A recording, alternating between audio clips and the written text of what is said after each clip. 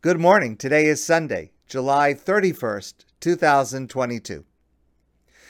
I am very proud that in recent years, the rabbis of the RCA, Rabbinical Council of America, of which I am an active member, and other partners have solved the terrible problem of aguna.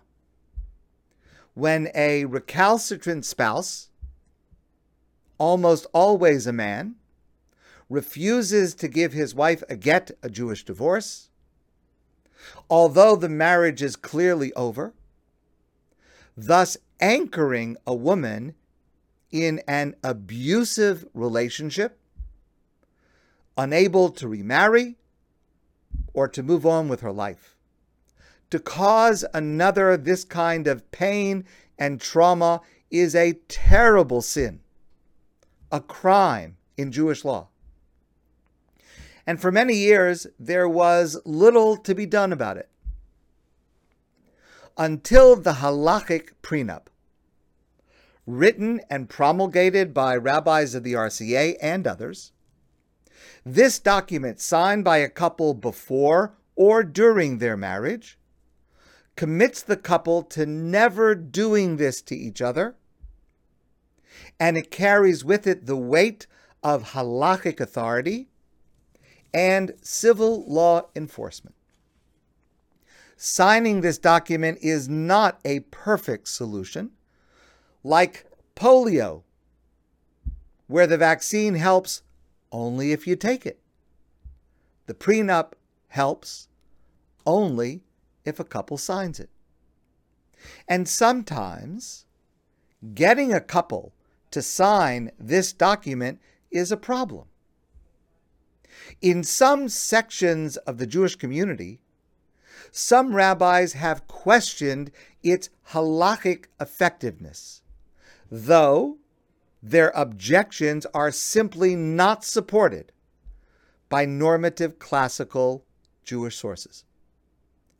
And some rabbis deny this problem exists in their community, in which case they are willfully blind to the suffering taking place under their noses.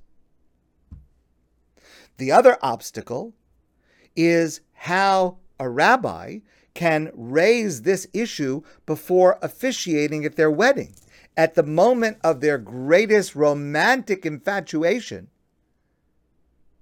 How do we raise such an unromantic topic? Like, what's going to happen if you decide to divorce? And the answer is, how do we raise that topic? With great sensitivity. When I meet with couples, and I will only officiate at a wedding if the couple signs this document, like many, many other rabbis, I have several elements to the approach I take in successfully introducing and explaining this document. Keshet star is one of the stars, excuse the expression, in this world. She is the spectacular director of ORA, O-R-A, Organization for the Resolution of Agunot. I admire Keshet. I work closely with her, and I learn from her. And she has just written an article in the Jewish Link newspaper, which makes a crucial point that goes beyond this specific topic and is especially relevant to understand today. She writes, "Isn't signing a halachic prenup unromantic? When we are first embarking on marriage, the very last thing we want to consider is that it might all fall apart." Now, there are several responses to this question, this obstacle, but Keshet writes and emphasizes the following. She writes, contrary to public opinion, signing a prenup is actually the most romantic move of all. She writes, "If I had to tell you about the most powerful moments in my marriage, none of them came in the shiny, perfect times, but rather when we are forced to rise to our challenges." Now, this is sometimes hard for a young, engaged couple to grasp, but it is nonetheless certainly true that an enduring, loving marriage is built on showing respect and kindness and forgiveness in the hard times, when there are bumps and unexpected detours in how our lives are unfolding. She writes, "At its core, the prenup says one thing: I love you so much, I want you to be treated with respect no matter what. Even if the worst happens, even if it all falls apart, even if I, your love, am part of the problem." The prenup is a signal of true commitment, even under fire. And as anyone who has been through the peaks and valleys of a long and deep relationship can tell you, there is nothing more romantic than that. And it is imperative that rabbis and others meeting with couples teach this basic lesson that is, in fact, the key to every successful marriage.